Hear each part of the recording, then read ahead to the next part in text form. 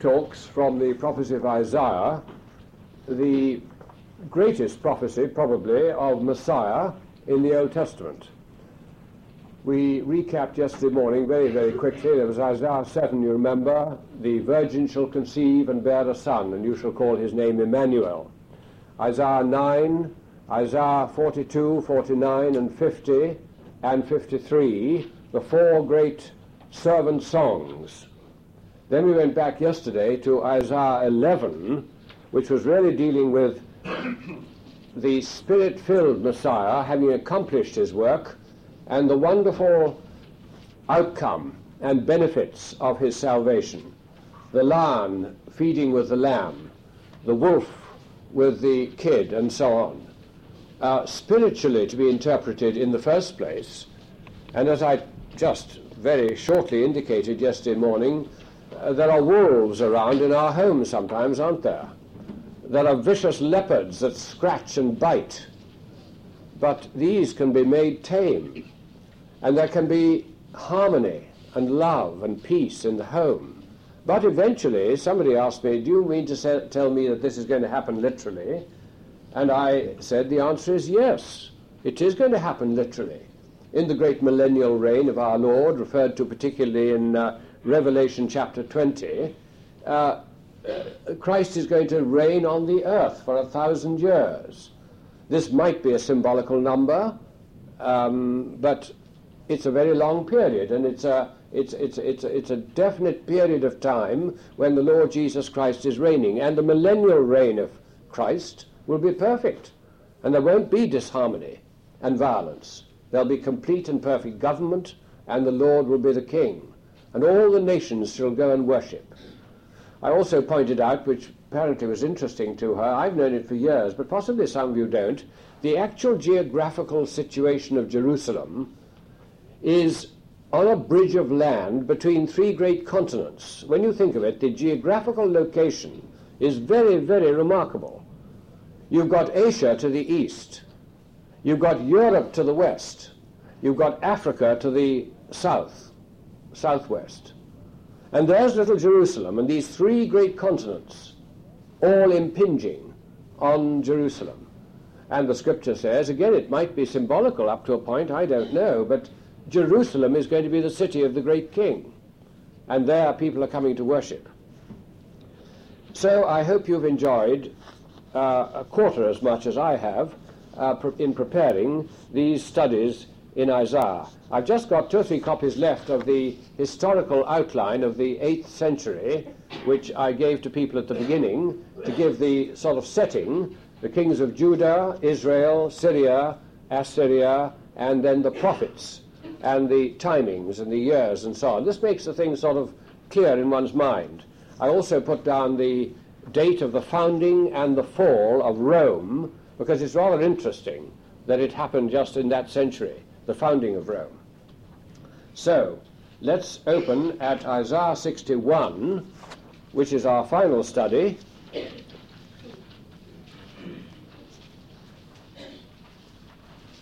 Isaiah chapter 61, and first we pray.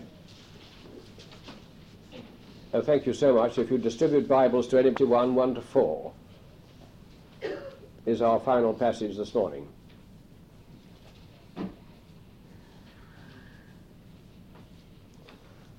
Let's pray together. Our Father, we do thank you together for the richness of your word. We thank you for the wonderful way that as we together study your word, there seems to come a stronger link, not only with yourself, but with each other. We're drawn together because we're all drawn closer to you. And we believe, Lord, that this is the basic and essential unity which we need to strive for. Drawing near to the Lord, to seek his face. We thank you, Lord, that you have said in your word, seek ye my face. We pray that our response may be, thy face, Lord, will I seek.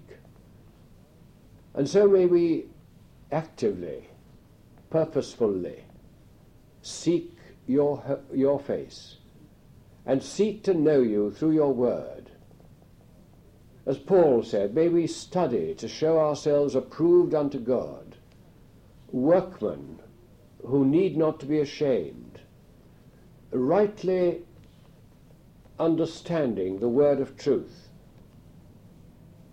Help us to be earnest and active in our study of your word. Grant that many of us, if we've not done it already, may take seriously this recommendation of having commentaries and really delving into the Word of God, digging into it and finding in it wonderful treasures of infinite worth. So, our Father, we pray that this morning, under the guidance and the power of your Holy Spirit, we may see some new treasures and riches in this passage from your holy word. We ask it for the Lord Jesus Christ's sake. Amen. May we read first Isaiah 61 verse 1. The Spirit of the Lord God is upon me, because he has anointed me to bring good tidings to the afflicted. He has sent me to bind up the brokenhearted, to proclaim liberty to the captives, and the opening of the prison to those who are bound, to proclaim the year of the Lord's favour and the day of vengeance of our God, to comfort all who mourn, to grant to those who mourn in Zion, to give them a garland instead of ashes, the oil of gladness instead of mourning, the mantle of praise instead of a faint spirit, that they may be called oaks of righteousness, the planting of the Lord, that he may be glorified. They shall build up the ancient ruins. They shall raise up the former devastations. They shall repair the ruined cities and the devastations of many generations. Listen, please, while I read Luke 4, beginning at verse 16. And Jesus came to Nazareth, where he had been brought up. And he went to the synagogue, as his custom was, on the Sabbath day. And he stood up to read. And there was given to him the book of the prophet Isaiah. He opened the book and found the place where it was written, The Spirit of the Lord is upon me, because he has anointed me to preach good news to the poor. He has sent me to proclaim release to the captives, and recovering of sight to the blind, to set at liberty those who are oppressed, to proclaim the acceptable year of the Lord. And he closed the book and gave it back to the attendant and sat down. And the eyes of all in the synagogue were fixed on him. And he began to say to them, Today this scripture has been fulfilled in your hearing. And all spoke well of him and wondered at the gracious words which proceeded out of his mouth. 3 chapters later on, in chapter 7,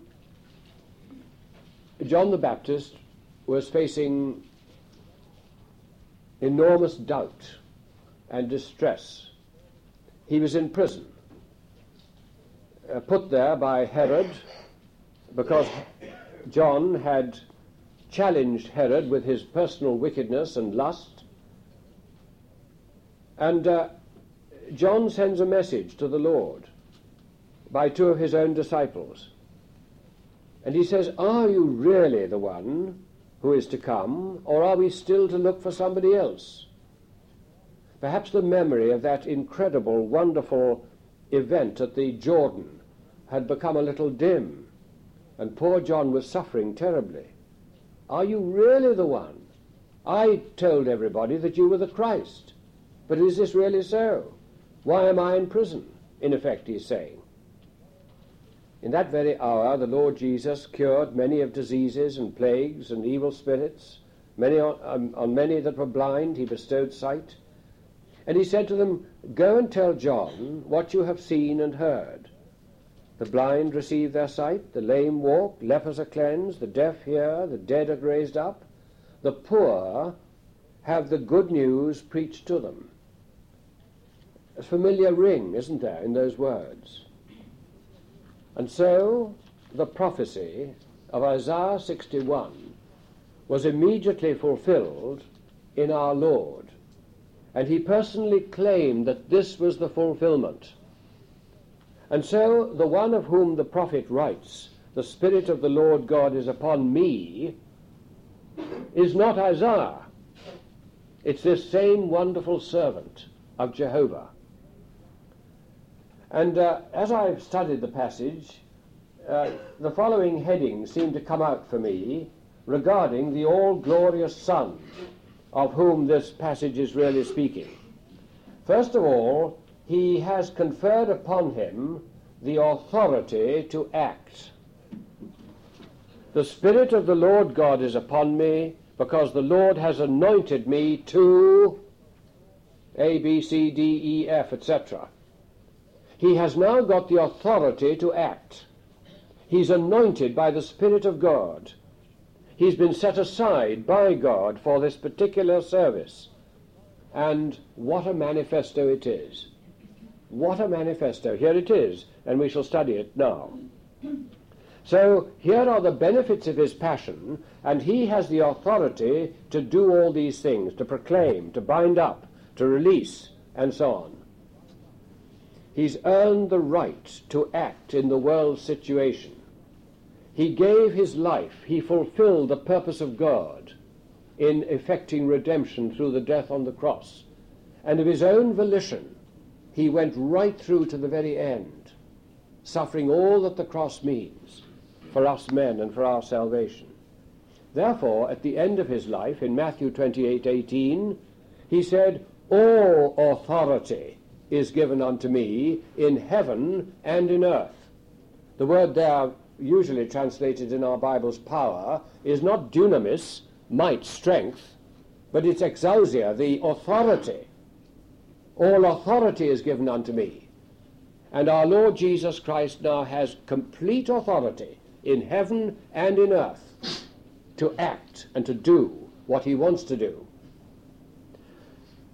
You and I, as under-servants of the great servant of Jehovah, have that identical authority.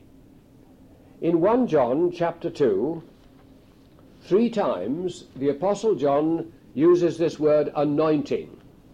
Here in verse 1 of chapter 61 of Isaiah, he says, "The Lord God's anointed me."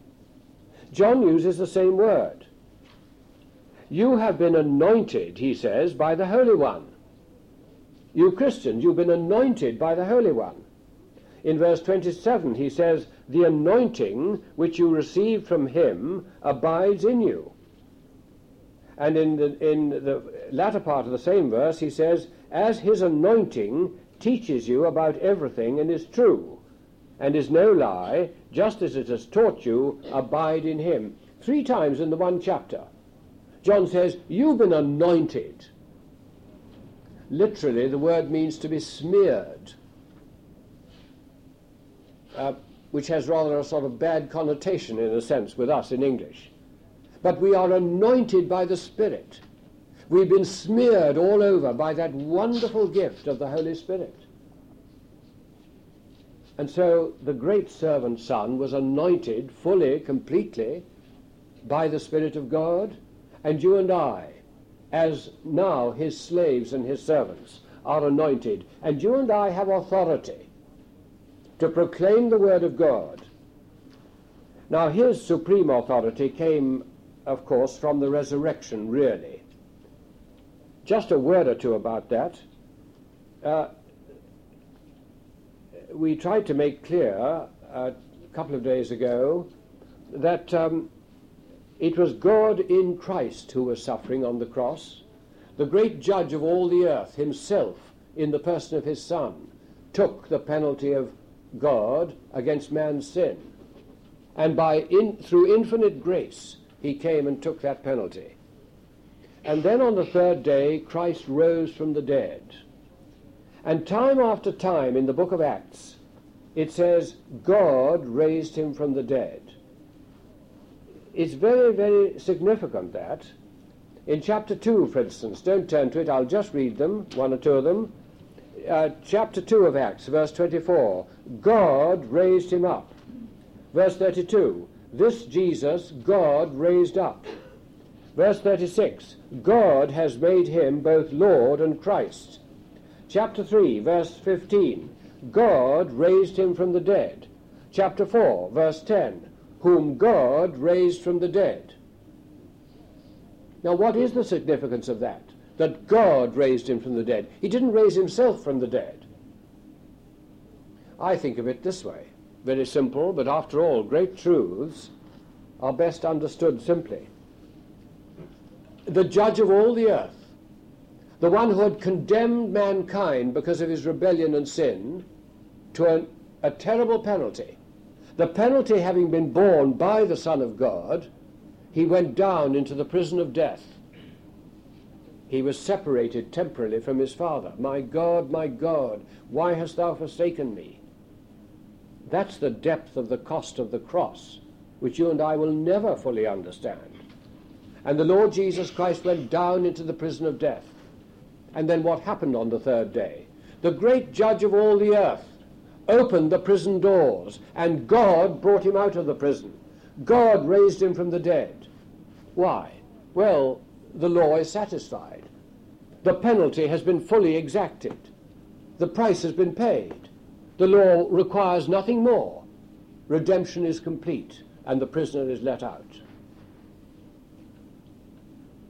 All of us know quite well that if anybody is committed to prison by the High Court in this country, he does his sentence, and then on the given day, with remission and all the other things, and this is all very right and proper, on the given day, the doors of the prison swing open, and out he comes. And the law can never touch that man again for that offense. The law is satisfied. And God is completely satisfied with the sacrifice of our Lord Jesus Christ. And so he raised him from the dead.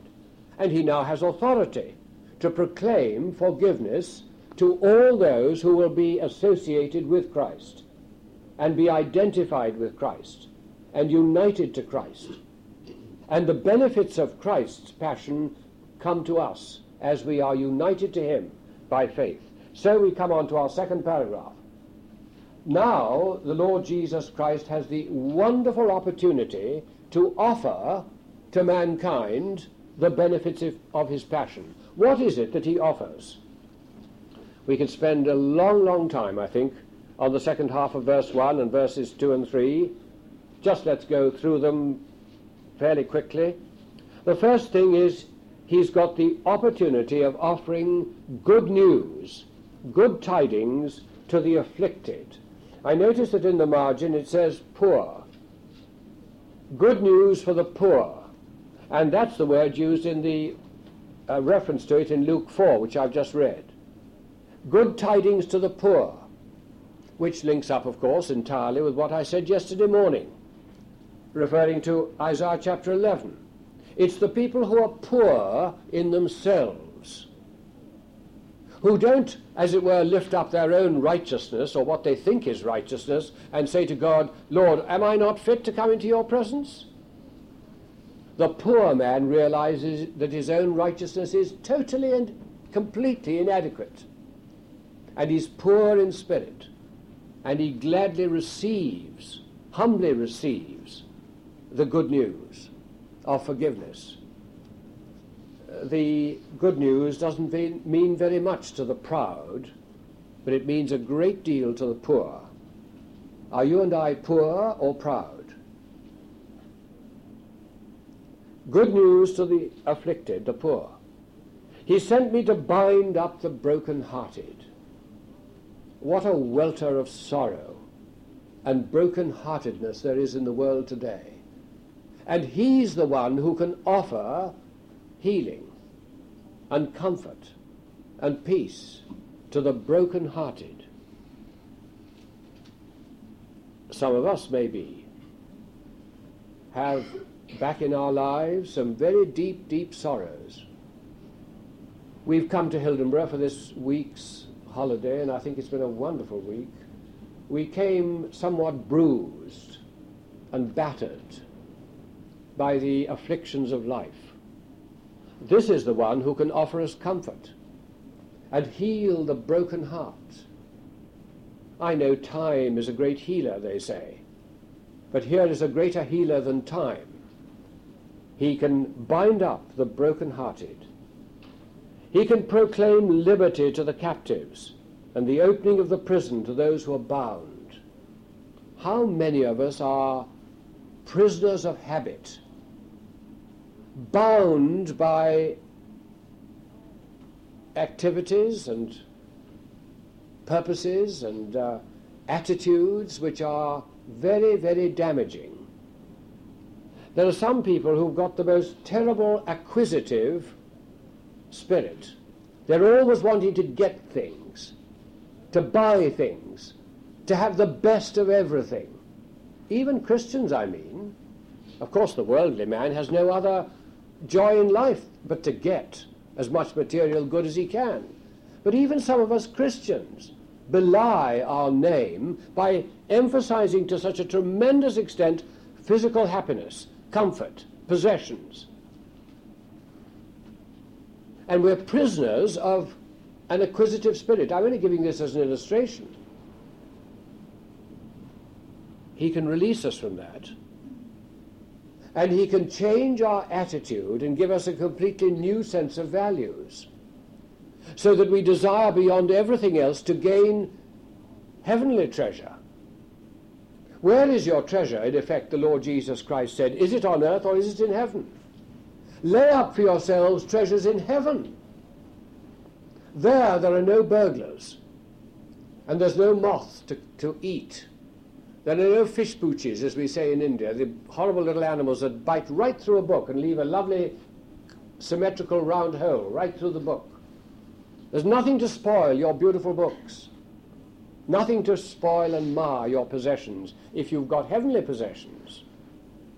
And some of us are bound by earthly things, and even worse, of course, sinful things. The power of evil language. Of course, one of the things that somebody mentioned the other day, that when he became a Christian, it was only about 3 or 4 weeks afterwards that he suddenly realized he'd stopped using bad language. He didn't sort of realize it at the time, but he suddenly found that his lips had been made clean. Whatever the habit, whatever the deficiency, these things can be broken, we can be loosed, we can be liberated from them by this wonderful Son, the all-glorious Son of God. And he now has the opportunity to offer us this freedom and liberty, to proclaim the year of the Lord's favor. Yes, this is the time of grace. This is the time when people may be changed. There's still hope. We haven't cast the die completely. What an incredible picture that was last night. And my word, what a message there was in it. But he had time to change. And he did change. Mind you, it didn't preach the gospel, but it gave us the result of the gospel in a sense. What a wonderful transformation in Scrooge. And this is the year of the Lord's favor. This is the opportunity. Today is the day of salvation. Don't let the opportunity slip. Seize hold of eternal life, says Paul to Timothy.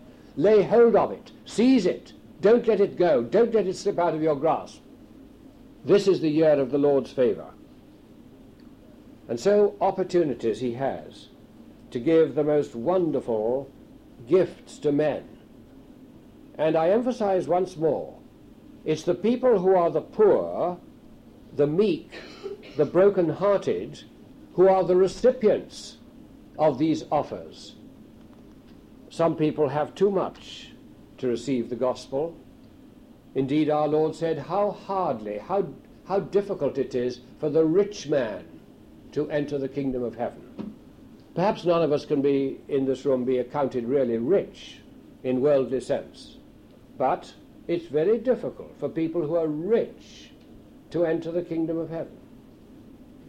So it's the poor, the broken-hearted, the meek, the humble.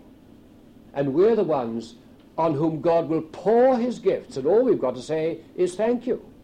Thank you, Lord. Yes, I'll have it all. Thank you. And then there's rather a sinister, I don't quite like that word, but it is sinister in many ways. There's a sinister phrase that comes in the middle of all this loveliness and grace and giving that is spoken about. I tried to emphasize it as I read the passage out of Luke. I don't know whether you detected it. It's a very remarkable thing, and I don't think it's just by chance, that our Lord stopped at a comma. He read verse 1 and the first line of verse 2 in Isaiah 61, to proclaim the year of the Lord's favor.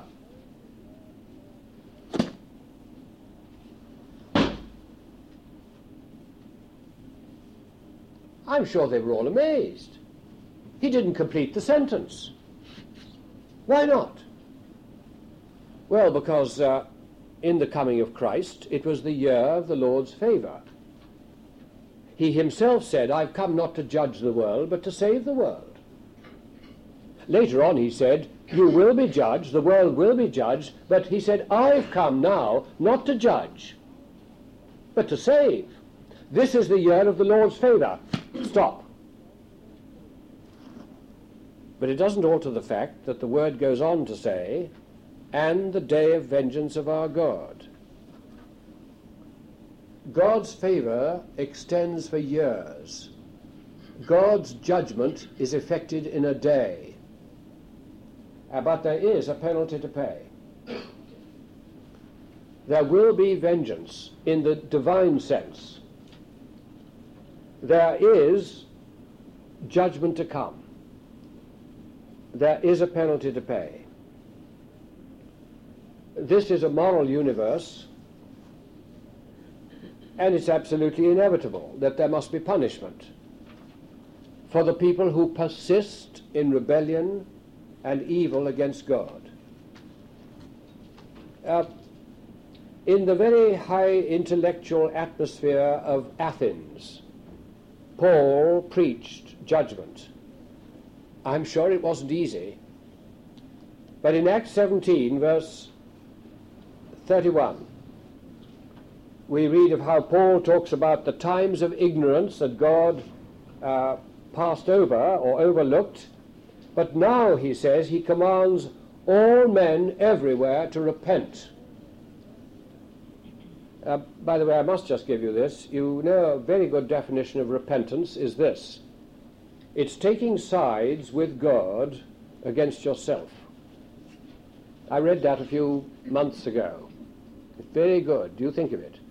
Repentance is taking sides with God against yourself. You see, up to now, before I repent, I'm saying to God, but Lord, I'm not as bad as that chap. And I'm much better than that fellow. I'm not so bad. I'm not a criminal. But when the Spirit of God convinces me of my real sinfulness and of the incredible holiness of God, I repent. I change my mind. I take sides with God against myself, and I say, God, you're absolutely right. I'm a sinner. I'm a twister. I'm downright selfish, and I repent.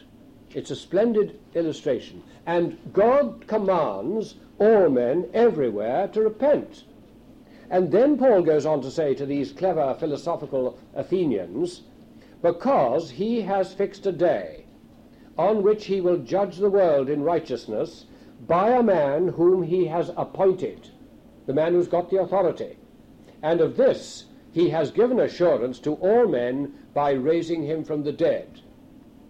So you see, that's, as I've already said, that's why he's got the authority, because he was raised from the dead, and judgment is coming. Penalty will have to be paid. It's a horrible thing to talk about, but it's absolutely essential.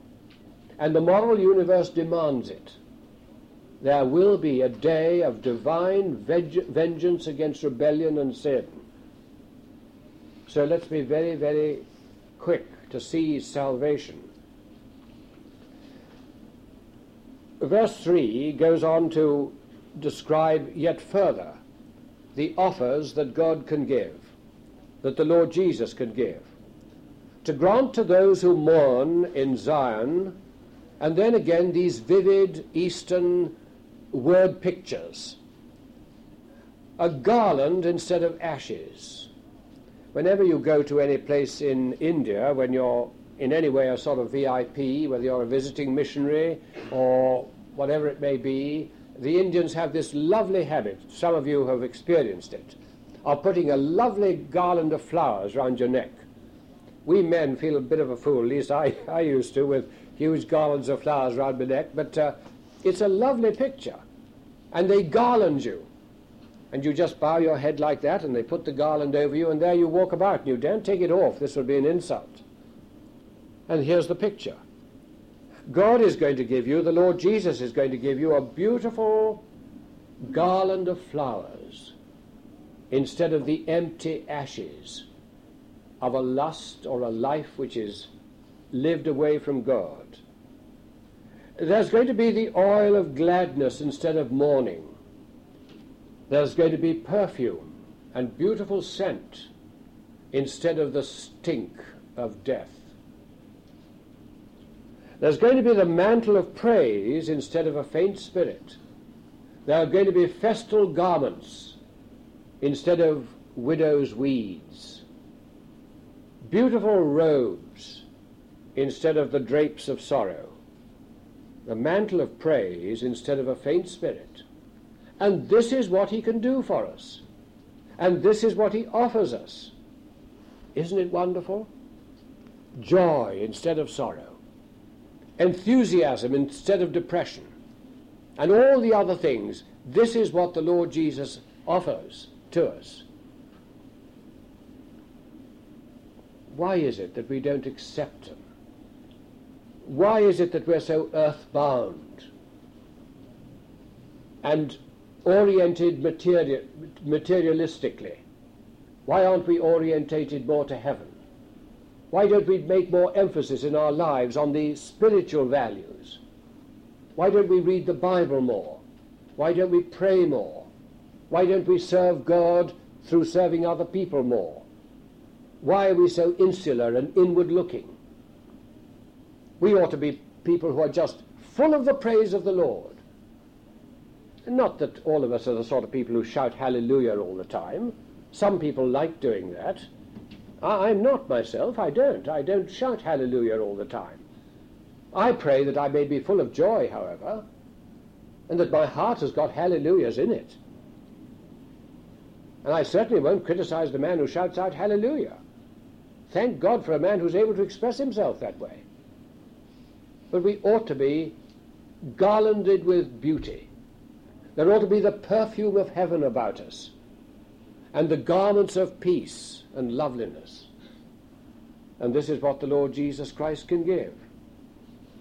Fourthly, here in verse 3b, meaning the latter part of verse 3, we are made stable to serve. We are given a stability of character and a stability of life which is described as being oaks of righteousness. Isn't it wonderful, the vivid word pictures that these Jewish writers produce? An oak tree, and particularly applicable to Britain here, the oaks of England, our national tree, you might say. A magnificent oak tree, stable, strong, firm, unmoved in the storms. Oak trees of righteousness, planting of the Lord. But why? Why are we people made like oak trees, planted by the Lord, strong, fruitful, green? In order that we may be bringing glory to the Lord, that he may be glorified. He wants our service, primarily our love, but our service. And he gives us the stability and the strength to do so. what a wonderful thing he can do for us. It isn't he is called an oak of righteousness, you notice. It's they are called oaks of righteousness. We people who've received these gifts, who gladly accepted all the offers that he's made to us. We are made people with characters which are strong and stable. And the older we grow, the more mature and strong we ought to be. I can remember a good deal of my youth, though of course I have to throw my mind back for almost a century, as Justin would say. Almost a century. But you know, when one's young, one is tormented often by pressures. And shall I do that? Or shall I go there? Or what am I to do? And there are all sorts of problems. I suppose in any case, as one grows older, one becomes more mature, whether one's a Christian or not. But Christians ought to become so strong and stable. People ought to be able to feel, well, I can go and talk to that person. I think they'll give me some good advice. It's a wonderful thing to be a good listener, as well as a good talker. And we Christians ought to be stable oak trees. And, of course, the emphasis is on righteousness, oaks of righteousness. It's possible for an oak tree to be blown down. It's possible for rot to start in the bole or the trunk of an oak tree. And it's possible for a mature Christian to allow the weevils of evil to begin biting at the very vitals of our life. It's a superlative tragedy when a senior Christian falls. It is possible, but it ought not to be. And so if we are oaks of righteousness, this is the sort of stability that God wants, and which he can give us, that we may glorify the Lord. I pray that increasingly I and you may become oak trees of righteousness, bringing glory to the Lord. Cheerfulness, joy, happiness, optimism, all these things are so helpful to other people. And this is what we ought to be like. And then finally, in verse 4, they shall build up the ancient ruins. They shall raise up the former devastations. They shall repair the ruined cities and the devastations of many generations. There's a beauty to build. There are beautiful structures that we are now capable of building. Beauty to be built by you and me. There are plenty of ruins around. One could give many practical illustrations of this, I think. There are churches in this country which are pretty ruined. What is your attitude and mine to such churches? Churches that have sort of gone down the drain, you know, attendance is very small, lethargy, lack of enthusiasm. What's going to be your attitude and mine if we find ourselves in a village or a place where there's that sort of church? Could we be the sort of people who'd help to build up the ruin and restore the devastation and renew the loss of life? Could we do something about building up the beauty of that church again? A more personal illustration may be the illustration of broken relationships. There are many, many broken relationships in the world, even in Christian families. Could you and I do something about building up those broken relationships so that there's beauty again, instead of devastation and ruin?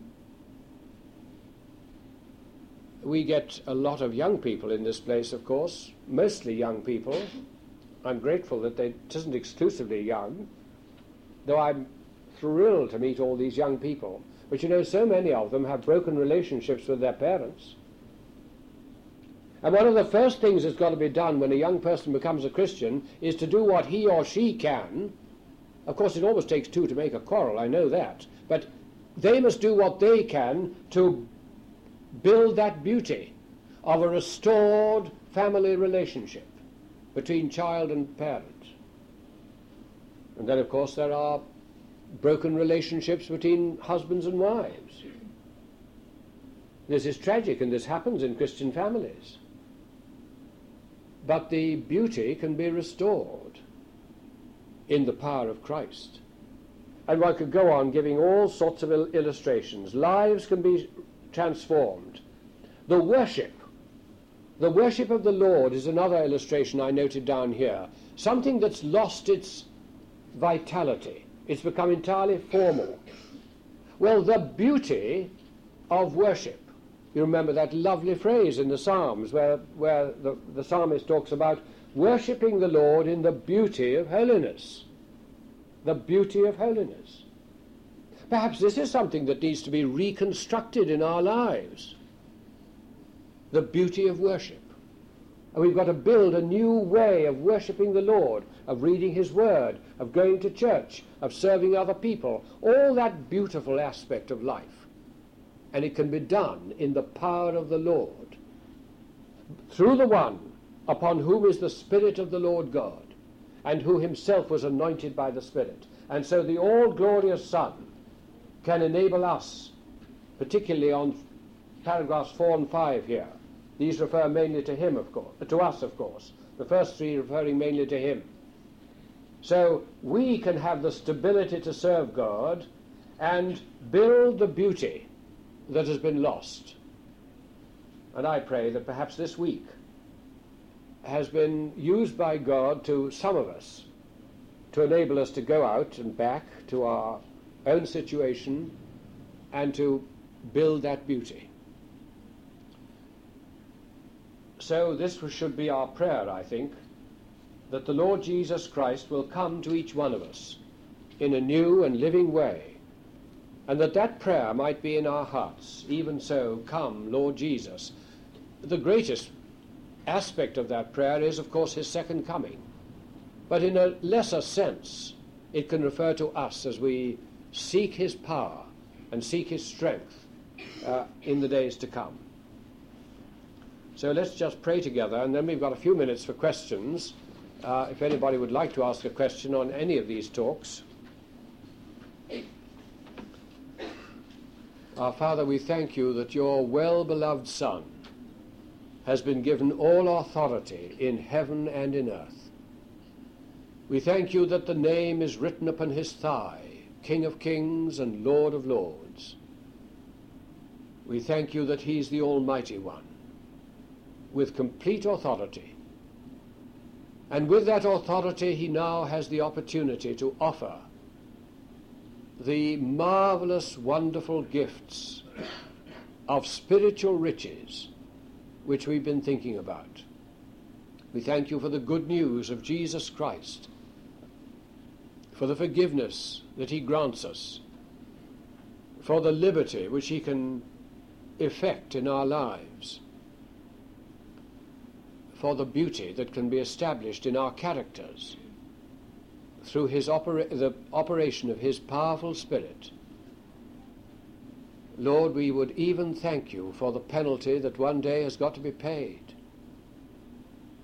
We are told never to take vengeance.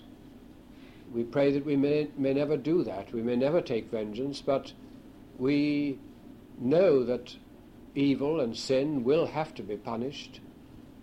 We know that there must be retribution for those who persist in evil. O God, grant that we may so live that many, many people are brought to repentance